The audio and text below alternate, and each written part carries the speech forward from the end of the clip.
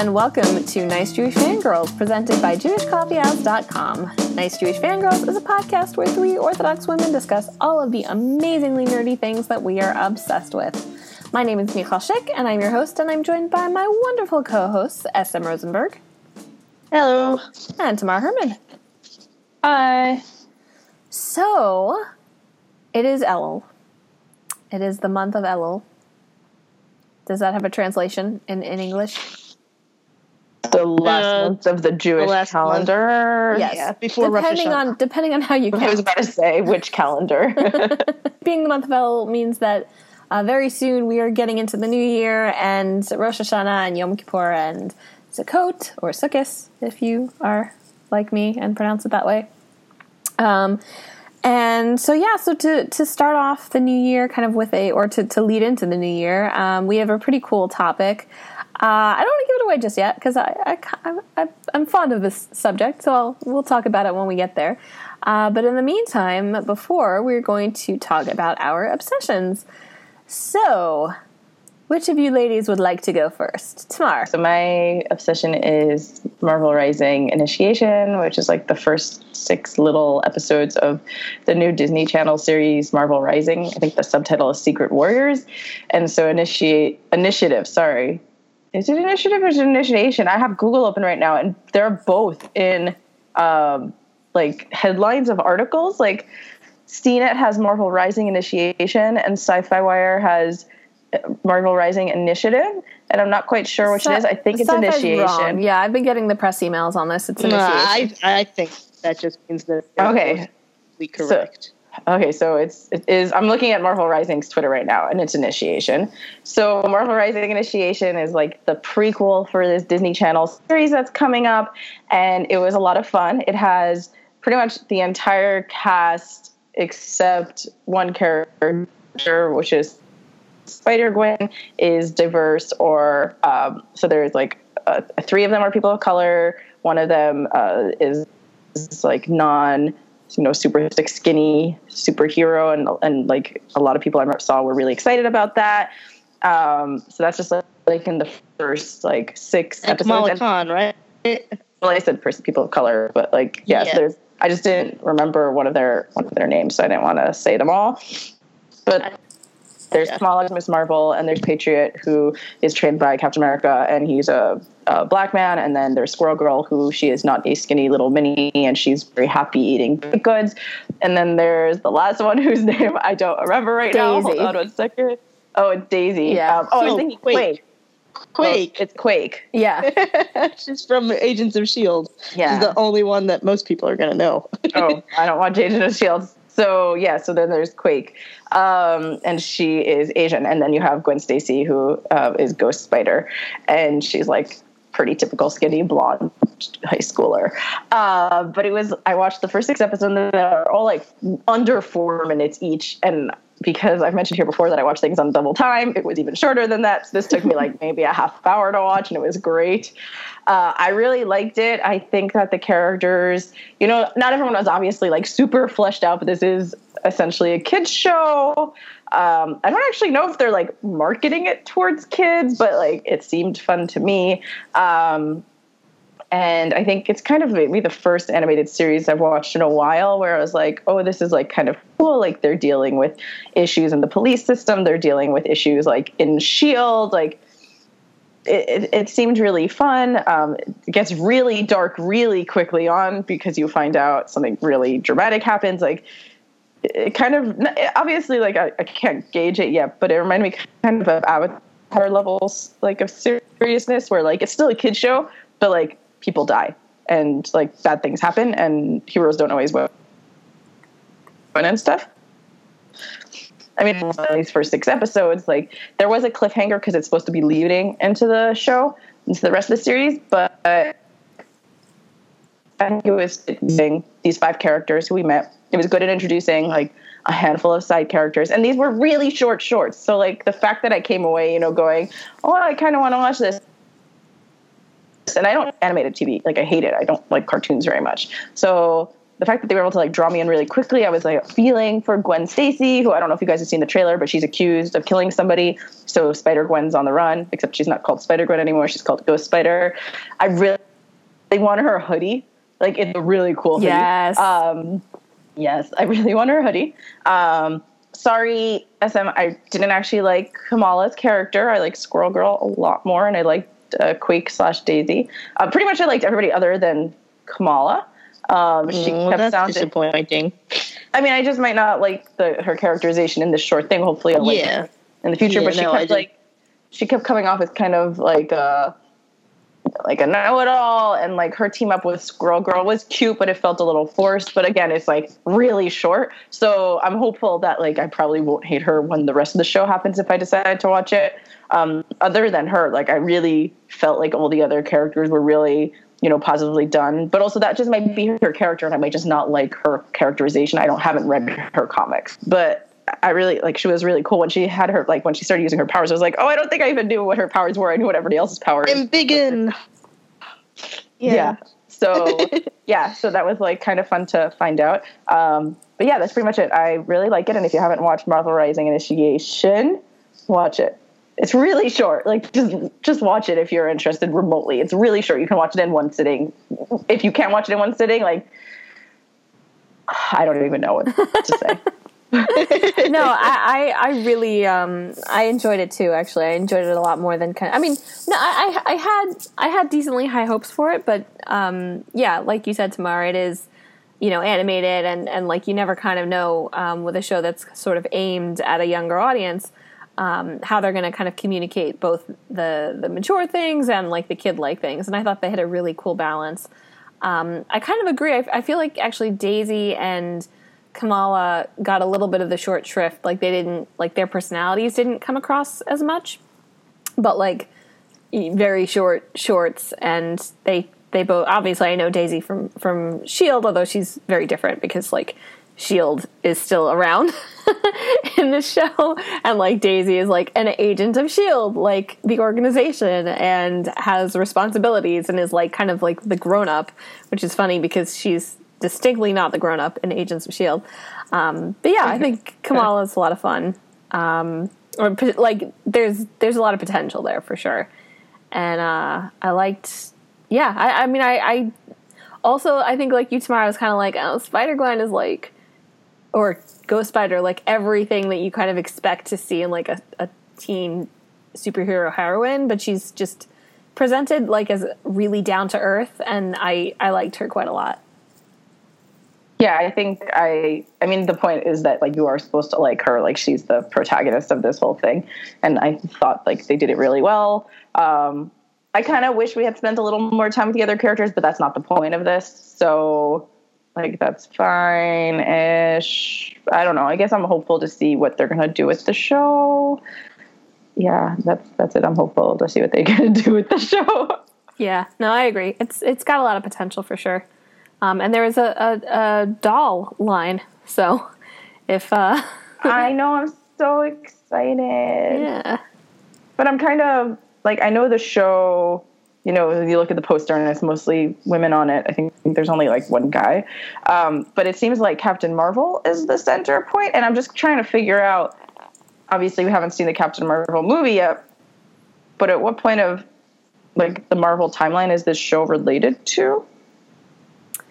Yeah, that I don't know, because the animated shows kind of have their own timeline. Like there are a ton of them, and there's a lot of stuff. Yeah, they exist outside of time, right? But I assume this one is related to Agents of S.H.I.E.L.D., no? Not really. It's the same character, but she's in a very different point in her life. Okay. Probably a healthier point in her life, to be honest. Because Daisy's a mess. Anyway, SM, what is your obsession? What is not my obsession? Truer words. Okay, so yeah, I think I'm gonna go with the Ologies podcast, because I feel like this, it kind of encapsulates my issue of that I am a dabbler, and I just like dabble in so many different things. I don't really specialize in any one thing. And so this podcast gives me like an opportunity to listen to really fun interviews with various different ologists who are specialists in, their field and super expert and really knowledgeable. And the host generally knows very little about the particular topic because it is very specialized. It'll be like, she's got episodes on primatology, on volcanology, which is volcanoes. She's got, they did cosmology, but also cosmetology, so makeup and the universe. So like everything. And she doesn't necessarily know that much about each topic, but she, her motto, the motto of the show is ask smart people dumb questions. And her questions aren't really that dumb. They are just, a person who, is genuinely curious and wants to understand and is asking the questions that you might be too embarrassed to ask yourself. And she is just very fun. And like the interviews are taped. And then she, while you're listening to the interview, she'll like intercut some of her own commentary. She'll be like, so this thing, I didn't know what we were talking about exactly then. So like I went back and I Googled it and this is what I found out, and then I fell down a rabbit hole and I watched a million YouTube videos about it, blah, blah, blah, blah.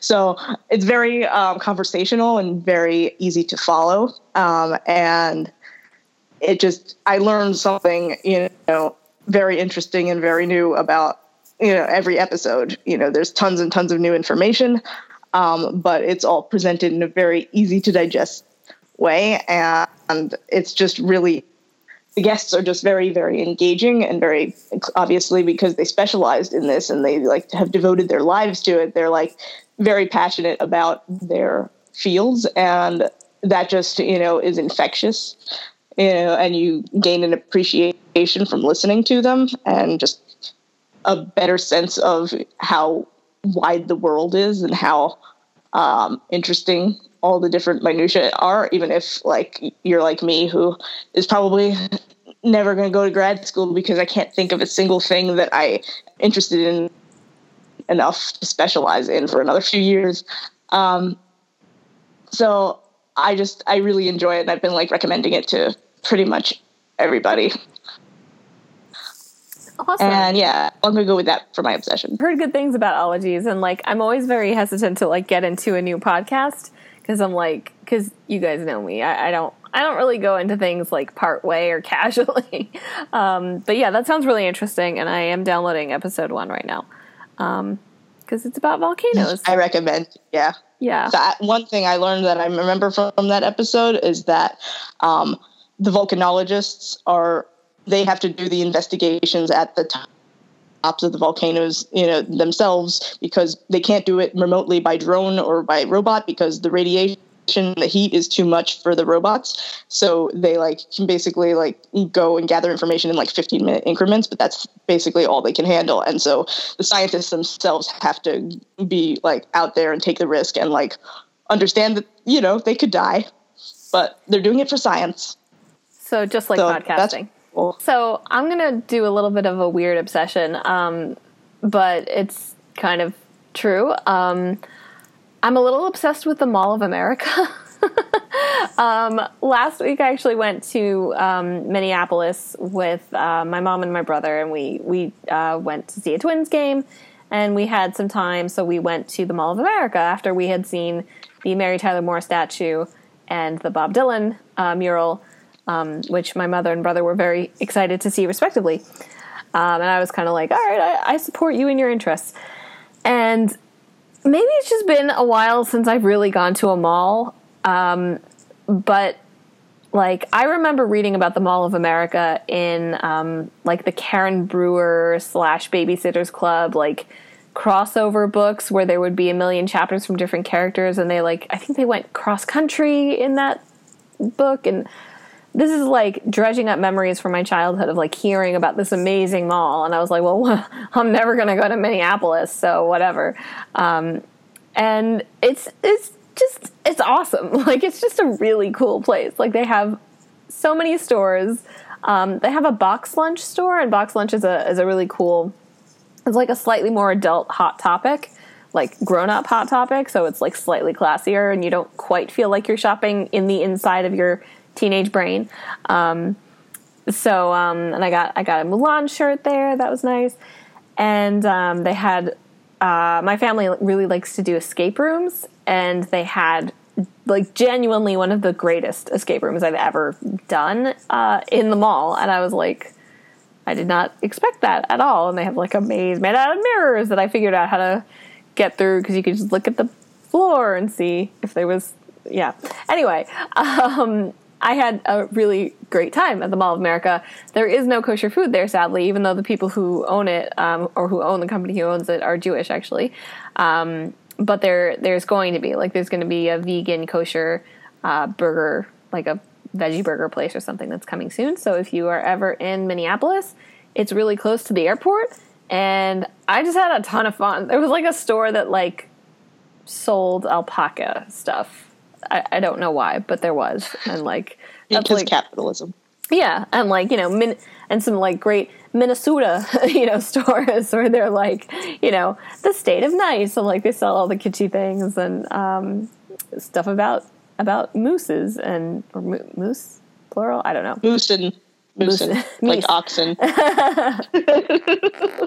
So yeah, if you're ever in the area, I really do recommend going. There's also some really nice kosher restaurants in the Minneapolis area, kind of spread apart, but it's all very flat because it is, after all, the middle of the country.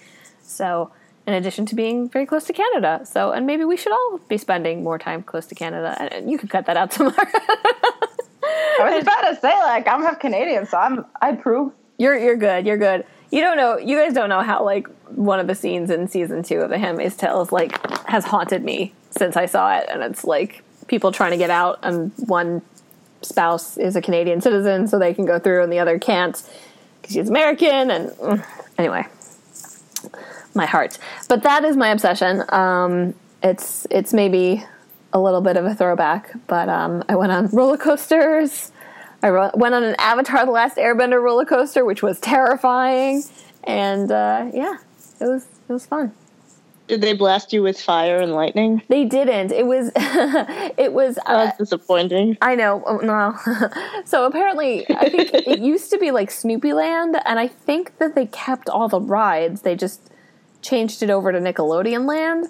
So I was like, well, I have to go on the Avatar: The Last Airbender ride. Like, no matter how scary it looks, I have to go on. And I didn't think it looked that scary. It was basically like a pirate ship type of ride, you know, that you swing back and forth, except that it was like a skateboard, and on each end of the skateboard was like a set of seats that were in a circle and that spun around with the momentum. So as you were going up really fast and down really fast, you were also spinning around. And, like, I got through like 2 of them, and I was like, oh, this is not fun. I am not enjoying this, and I'm really glad I took my glasses off. So, yeah, but I was also glad that I went on the Avatar: The Last Airbender ride, because when do you get to do that, right? Like, as for our main topic for this episode, we wanted to discuss characters who inspire us as we're going into, you know, the Yomim Noraim, the high holidays. I always, you know, it's really important, obviously, to take inspiration from Judaic sources, but I think part of what we also like to do is look around at pop culture and see, you know, are there characters, are there actors, artists who inspire us, you know, to be better and to be, you know, to go into the holidays with a little bit more juice. So, SM, do you want to start? Well, I was thinking about this before, and I was like realizing that like pretty much all of the people that come to mind when I think of characters, you know, who inspire me are like the same person. They are all just like super badass, hyper competent women who are just, you know, awesome. So I feel like I don't know that I have that much interesting to say about them individually, but one of my favorite characters is Major Kira Nerys from Deep Space Nine. I feel like I probably talked about her in a previous episode, but I always just really appreciated all of the different dimensions that the writers gave to her character, and the actress really brings her to life very, very vividly. And there are so many different forces at work in her personality that are, sometimes they're in conflict, but she manages to, she has a very, very strong sense of justice and right and wrong, but also she grew up on a planet that was occupied, and she served as a terrorist freedom fighter in order to overthrow the Cardassian government and set her planet free.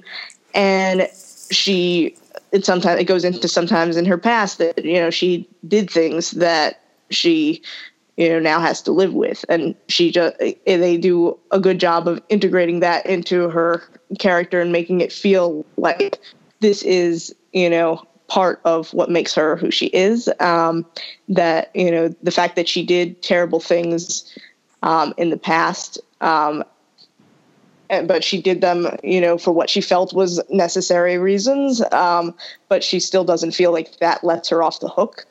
And I appreciate that kind of nuance in characters, because like we've talked about before about like redemption arcs and how, it seems that people are very eager to forgive characters and to, let them off the hook and be like, oh, you did one good thing, now everything is fine now. And her character to me feels like, it's not necessarily like that for her. Like me as a viewer, I can be like, whatever, you did this thing, you're awesome now. But like for her, she's like, no, this is a deep regret that I have. And it's still something that I struggle with and balance. So someone who inspires me is a Katerin from the Vorkosigan saga, which we've talked about quite a bit on this podcast, but I just really like it, and I'm in the middle of a reread. And I think she's inspiring. I mean, because sometimes I can't stand her, and sometimes I'm like, you're so wishy-washy, but I think that's inspiring her own, because she's not like the typical, super empowered heroine. Like a lot of what she struggles with are like very daily, everyday struggles. They're like, how do I pay for my child's like medical treatment? How do I deal with my jerk of a husband? How do I, date? Like, how do I deal with like very normal, regular things, which when you're dealing with like a sci-fi series, and because I read so much fantasy and like I read so many romance novels, like most of the like the people who I interact with in fiction, I feel like aren't very real. And like their problems are, I feel like, especially in film and TV, like either it has to be like super happy-go-lucky, like easy, quick fix, or like a crazy sci-fi fix, or it has to be like super dramatic. I feel like Katerin is like just a person who's just her way of living is always, doing what she thinks is right for her and her child, and, just doing like going forward through life. And that's just something that I think is inspiring, because like it's not like the other people and the other women you encounter in the book. They're all kind of larger than life characters, and then like the main character, he's surrounded by all these larger than life women, and he ends up falling for someone who, she's kind of quiet, like she's not used to like dealing with like the emperor of the planet, or like a lot of like royalty from around the universe, or like mercenaries who are really cool, and she's just like a normal person. And I think like there's something really nice and inspiring about that. Like, for personally on like a writer's level, it's just like I don't even write fiction, but like just the fact that like the author Louise McMaster-Bujold like could write such a normal person after like all these crazy grandiose like grand characters. I thought that was really cool. So yeah, I think Katerin is just kind of inspiring for her, like her normalness. Yeah, I really like that in the novel that she's introduced, half of the novel is told from her point of view and half of it is told from Miles's point of view. And I found that her point of view, was really well developed and really solid. Yeah. So yeah. It's interesting because characters like that also kind of, speak to me. I have a lot of female characters that I could talk about, but I'm going to talk about, I think, something I haven't mentioned before on the podcast. Kel from Protector of the Small, by what's her name? You know, one of the greatest fantasy authors ever, Tamora Pierce. She is the first, like, a really interesting. She comes into the story in a really interesting position. She is the first girl to be allowed into the training. Like, after, so there's the Alana series, and Alana is kind of the classic, like, girl pretending to be a boy. Nobody knows who she is. It's her secret, and then she has to prove herself and blah, blah, blah. So after they changed the law that, you know, girls can train as knights, Kel is the first one to do that. And I always found her, like, really, like, incredibly down to earth. Somebody with, you know, obviously a lot to prove, but at the same time kind of nothing to prove. You know, she deliberately, like, sometimes she wears, you know, trousers, sometimes she wears dresses. You know, she loves, you know, she's called the Protector of the Small because she takes care of animals, you know, and you know, she struggles, you know, with certain areas of her strength, you know, and then other times, like, at certain other things, she's, you know, ahead of the boys. And I always found her just a really accessible character because I'm like a girly girl, and it was always really hard for me to be like, you know, like, even Éowyn, you know, who's totally awesome, but, you know, that kind of like deliberate, like, I want to be a warrior princess type of thing was always a little bit difficult for me. Like, it's really cool, but it's not something I could relate to. So this idea of a girl who kind of just wants to pursue the things that she's good at, and is taking a chance and isn't gonna, you know, kind of compromise on any part of her identity, I've always really enjoyed. And her series of books is I haven't reread them in a while, but they're very sweet, and they're very they touch on some heavy subjects, as Tamora Pierce usually does, but yeah, they're really, really beautiful. Have any of you guys read the Protector of the Small? I have, but not for years. Yeah, so they were actually the first Tamora Pierce books I read. So I read, like, completely out of order, but yeah, that was a fun introduction. And then, you know, I went to Alana, and I was like, oh, okay, this is pretty classic. You know, Alana's great. I know people who, like, adore Alana, but she was never my personal favorite. This is because I've been binge rewatching Bones, and I just have to say that, like, Cam Saroyan, I like her character, but also, like, she is my absolute style icon. Like, every dress she wears is just perfectly tailored and super professional, but colorful and patterned and just, you know, cut perfectly. And it's just, like, everything is just beautiful. And yeah, so every time she walks on screen, I'm just like, oh my God, I need that dress. So 5779. Dress like Cam Saroyan. My next inspiration, I guess I didn't really think about this until, like, a few seconds ago when you were talking about Tamora Pierce, was Mel from Crown Jewel, Meliara for Sherwood Smith's Crown Jewel series. I read it as a, like, 5th grade or 6th grade, and it's, like, one of my favorite books. I really like her world building in general. But she's pretty much an idiot, and you know she's an idiot. Like, you know that, like, this character just has a really good heart, and, like, she does what she thinks is right to, like, save the people who live in, like, her father's countship after he dies, and they're just trying, like, to get rid of a really bad king, and she's doing everything that's so terribly wrong for all the right reasons. And, like, that's just, like, the plot of the book series, is that she does everything wrong for the right reasons, and eventually sometimes that leads to some right things. And I think that, like, as a young teenager, that was really important to me, like, to read about this very, very, very flawed character and it was from her perspective, the book. So you're just kind of like reading through her eyes and not really getting why something is so wrong, and then, like, you get the lesson of it. And I think that's really just interesting. And, like, by the end of it, you're just like, you're so dumb, but also, like, oh, like, you felt that way, and you felt that, like, you had to do these things. And I guess that was just something that inspired me when I was younger. Now when I reread it, I'm always just like, Mel, you are dumb. Like, you are stupid. You are like, but like, that's the point, is that she's literally pretty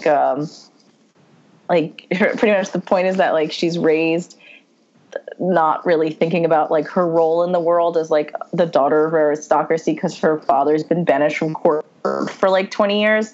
So she like has to jump into like this life, and she doesn't know what she's doing. So like the first book is about like her and her brother trying to lead a revolution against an evil tyrant. And the second book is her like dealing with life in court when she's literally like so poor in the first book that she didn't have a pair of shoes. So, but like she has her title. So it's like a very interesting story and narrative. And I think it's like a lot about like personal growth. And there's some really interesting insights, especially in the second book, about like how people like change in lifetimes and how like you can forgive people and how you should forgive people. I don't know. I just think that it's really interesting to be narrated a story by someone who the reader can tell is so flawed, and at the same time still root for her. So I still root for her, even though I'm kind of like over the book now, but I'll probably reread it again soon. Oh yeah, you have to go back to those childhood classics. You have to. No. Like, when I say like that I have to reread it again soon, I mean I read it once a year, and I haven't done my yearly reading. Oh, that's so sweet. The copy I have is like ruined. I actually don't think it's in my current apartment, but I like brought it with me to seminary. Like it's like my like safety book. Like, oh, I don't actually know where it is. It must be at my parents'. But it might be because on the last read I kind of got over it, because I was just like, oh, this is kind of juvenile, but it's still so cute, and there's such a good romance subplot, and like I still like laugh at myself now. I'm like, how did you not notice that when you were younger? Like, it's so obvious who the mystery guy is. Oh, it's the best. How about you, Mia? So yeah, well, so I'm gonna give a character a tiny shout out. Your character that you mentioned, Tamar Mel, reminds me kind of Sansa Stark. But I'm not going to go into Sansa Stark, because if I start talking about Sansa, I will. You'll get mad. I'll get mad. I'll get sad. I'll cry. I'll laugh. I'll like regale theories to you guys. We'll be here for hours. So that we'll have to wait for another time. But to break the mold just a teeny bit, but in the vein of childhood classics, Neville Longbottom is like just I'm rereading the Harry Potter books now, and like to see this kid who, for the first, I guess, like 4 books is mostly a joke, like still very, there's that moment in book 1 where he stands up to Harry, Ron, and Hermione, and like there's no bravery quite like standing up to your friends, as Dumbledore says. But it's, he's still kind of like vaguely pathetic. He loses things. Snape picks on him, and just to watch his arc through the story, to come from such adversity. Like, I'd forgotten that there was, in book 6, sorry, spoilers for Harry Potter and the Half-Blood Prince, but when they're picking their new subjects, or their subjects that they're going to continue with, that they have their OWLs in, Neville his grade wasn't good enough to get into Transfiguration. And, McGonagall's like, I'm really sorry, but you're not going to be able to do it. And Neville's really, upset about that. And she's like, why do you feel that way? It's not like you ever you loved Transfiguration. And he says, well, my grandmother, really wants me to take Transfiguration, and she thinks that charms is a soft option, and she doesn't, and McGonagall says, it's about time that your grandmother started appreciating the grandson she has, not the grandson she wishes that she had. And like, to grow up under that kind of shadow with, obviously, we know what happened to his parents and the things that this kid experienced and continues to experience at school, because I think that, Hogwarts, I'm sure it was great for Neville, but I don't think it was quite the refuge that it was for Harry.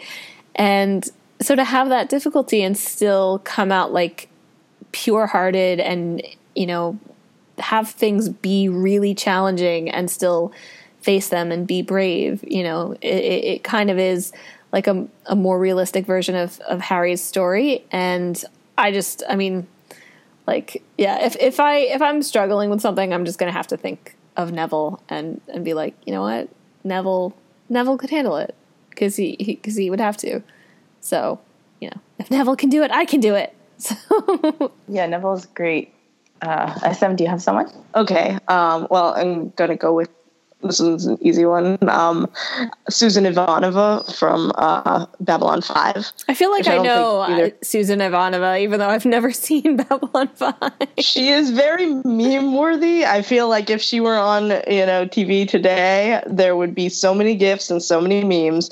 She is just very, very sarcastic, and just like very straightforward in all business, and she just does not take anybody's bullshit. So, yeah, and she's just, she's just really good at her job, and she's just really fun, and she's also Jewish.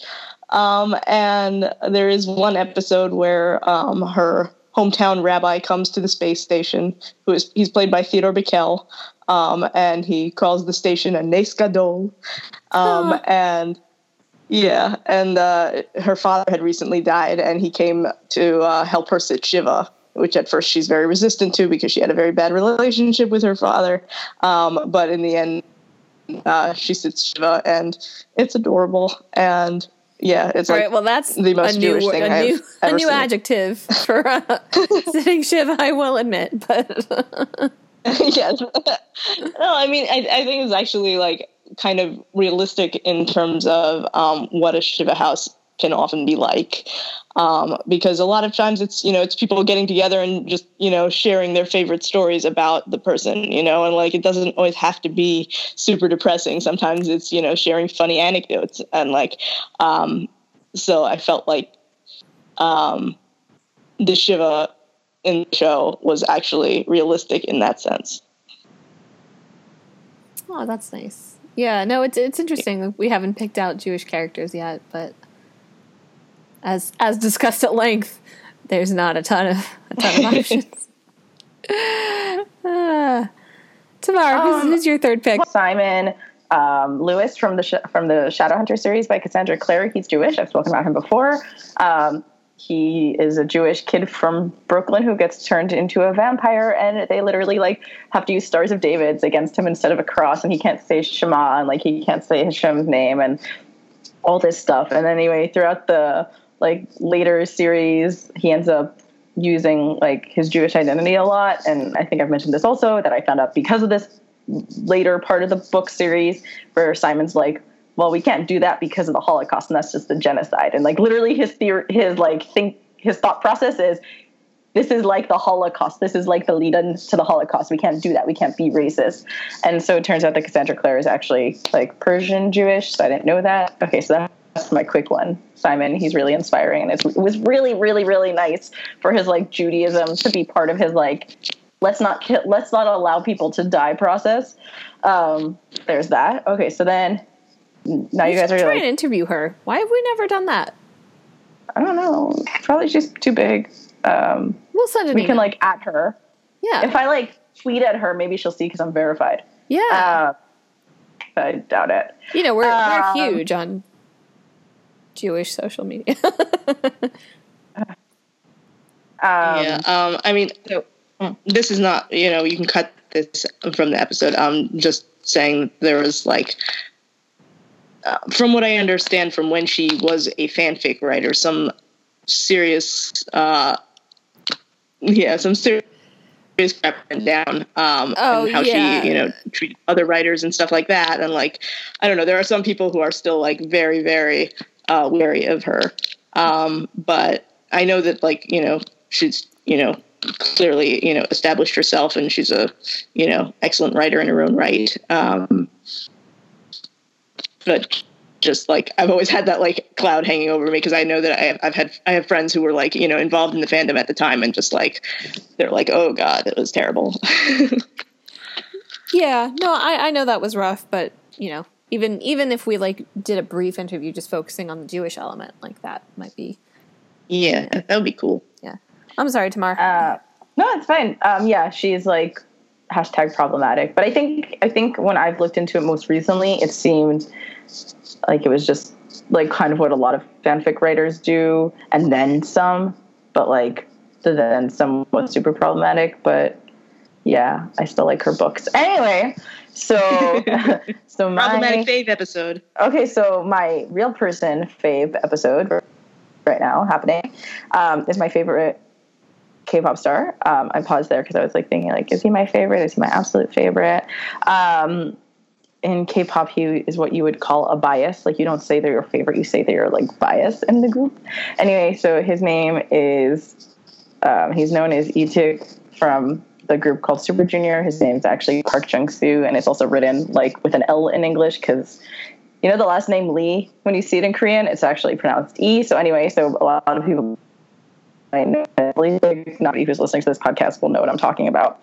But anyway, Ituk from Super Junior, he's like great as a singer, as an artist, a performer, but he's also like a variety show talent. Like he's very funny. Like he's always smiling and he's always laughing and he's always trying to make other people laugh. Why is this like inspiring to me? Like, okay, he's a comedian.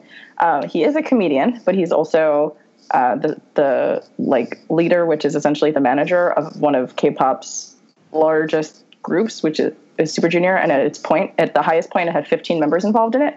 Right now, it only has 9 active members. As of like a week ago, a 9th came out of the military, but they've like had a lot of issues. They've had like serious major issues. Like they had a crazy big lawsuit where like members left because of like visa issues. They had members literally have to go like get exiled essentially for really silly reasons. Like one of them got married and he has essentially been kicked out of the band by the fans, not the group, never the group. Like the fans literally bought stock to kick one of the band members out because he got married. Okay. Yeah, another member has constantly had DUIs and had issues with violence related to his potential alcoholism, what appears to be alcoholism.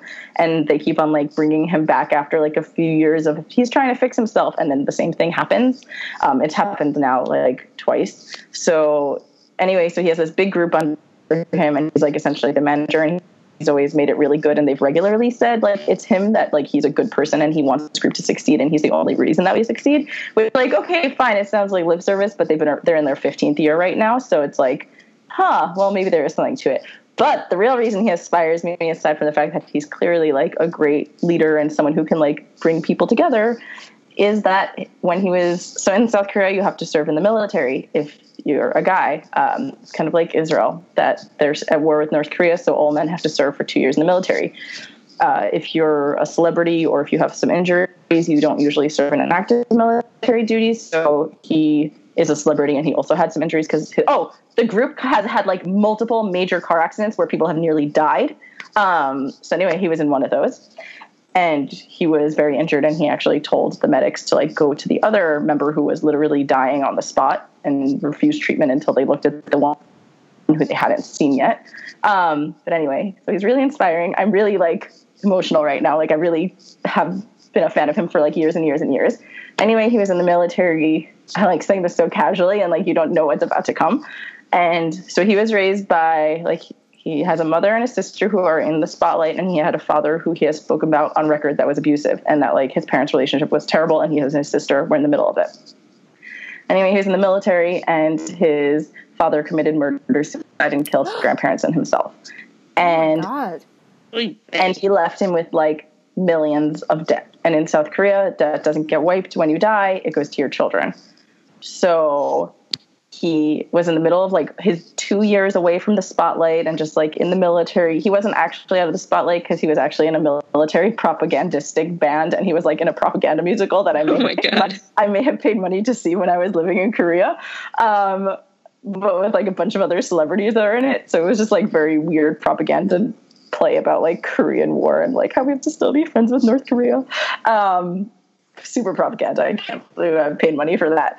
But so like he's like had a lot of hardships like in his personal life and his career, and like the entire time the point of his life is that he's an entertainer and he's supposed to be making you smile. And so pretty much he came back from the military. So like this terrible tragedy in his family like happened, and he had to come back straight to work, not because necessarily of his career, but because he had all this debt.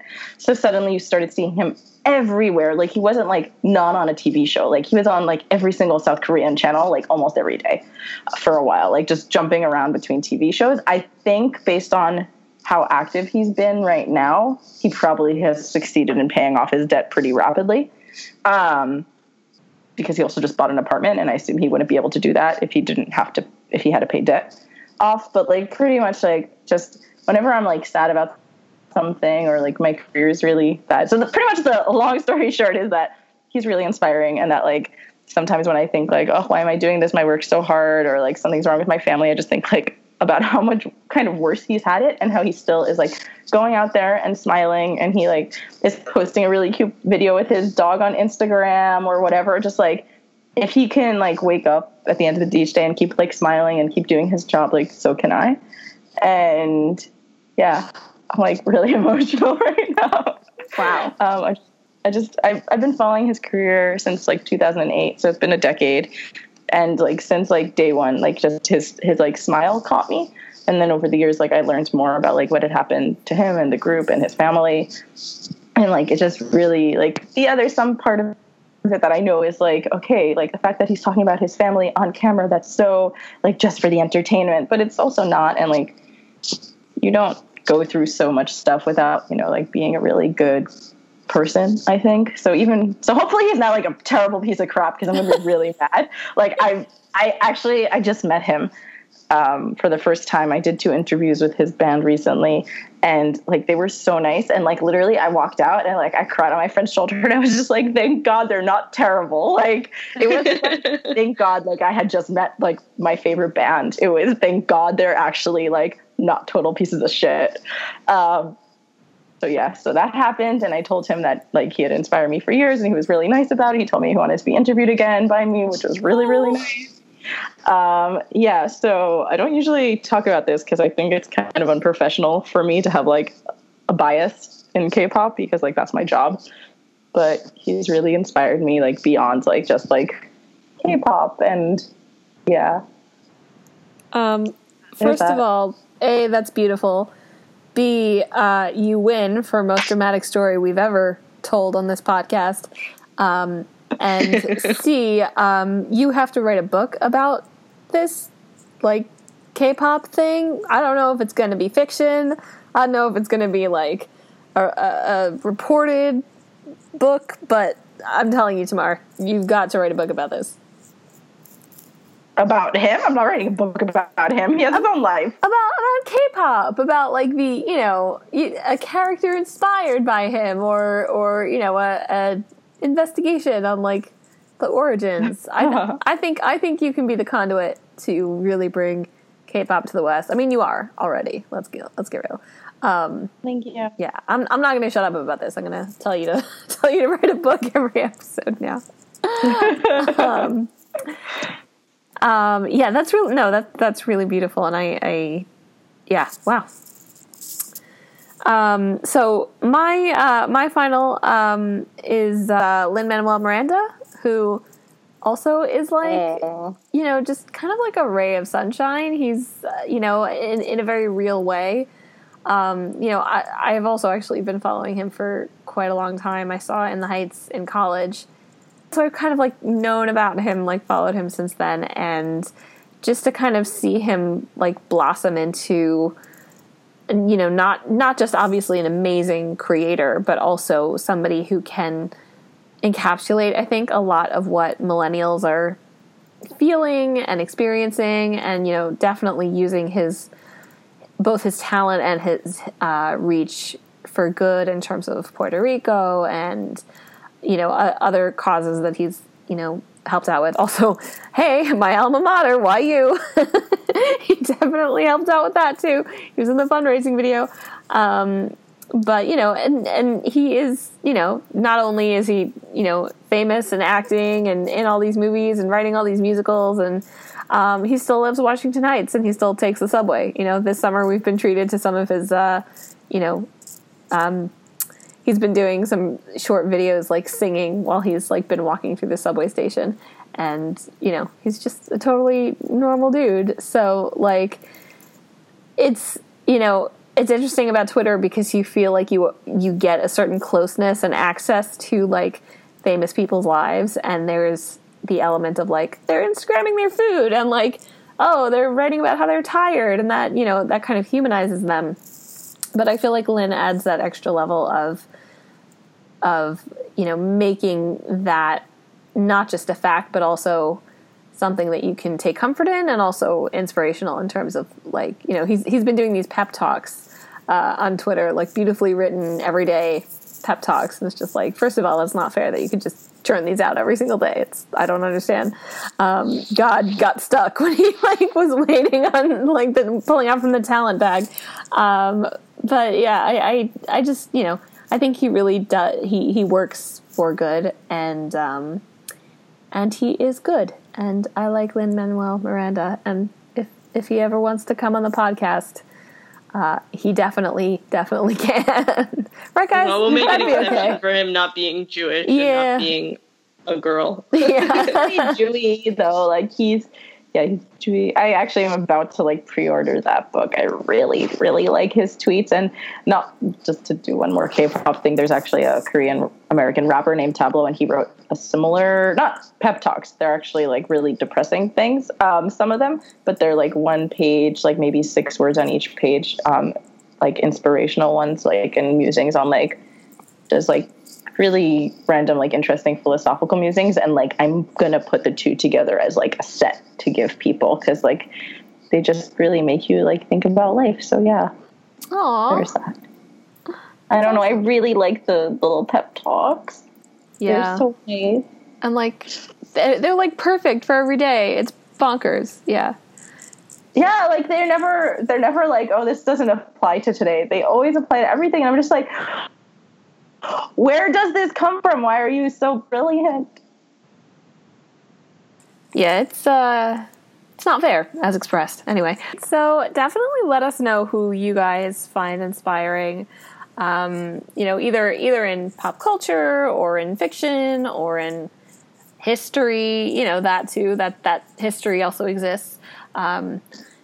Maybe not like Joan of Arc. Like, don't go down that road. Maybe a little bit. You can say J.K. Rowling. That's allowed. Yes, I still allow it. Not everyone does, but I do. So, if you would like to get in touch with each of us individually, SM, where can people find you on the internet, please? People can find me on Facebook.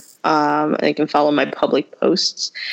And they can find my fiction on Amazon at amazon.com/author/SM Rosenberg.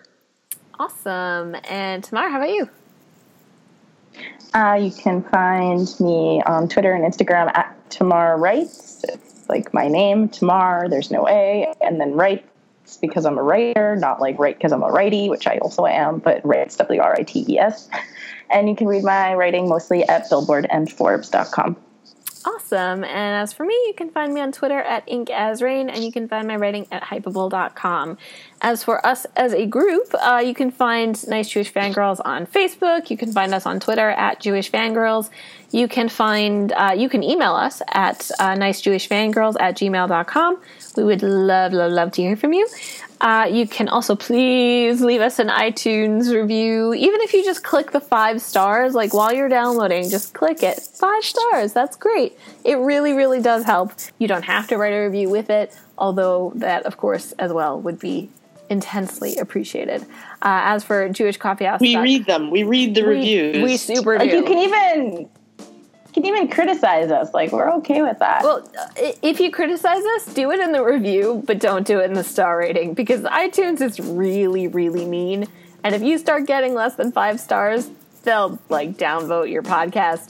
So like, totally chew us out, but do it in the review, not in the star rating. Yeah, give us all the stars and then be as mean as you want. Exactly. Also, it's Elul, so be nice. But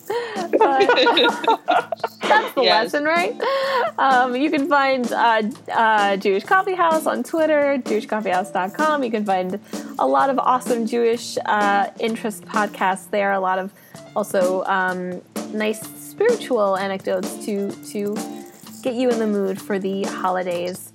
So, I think that's going to be all for now. Hopefully we'll be back soon with some exciting news. Fingers crossed, hopefully, please. So, live long and prosper, everyone.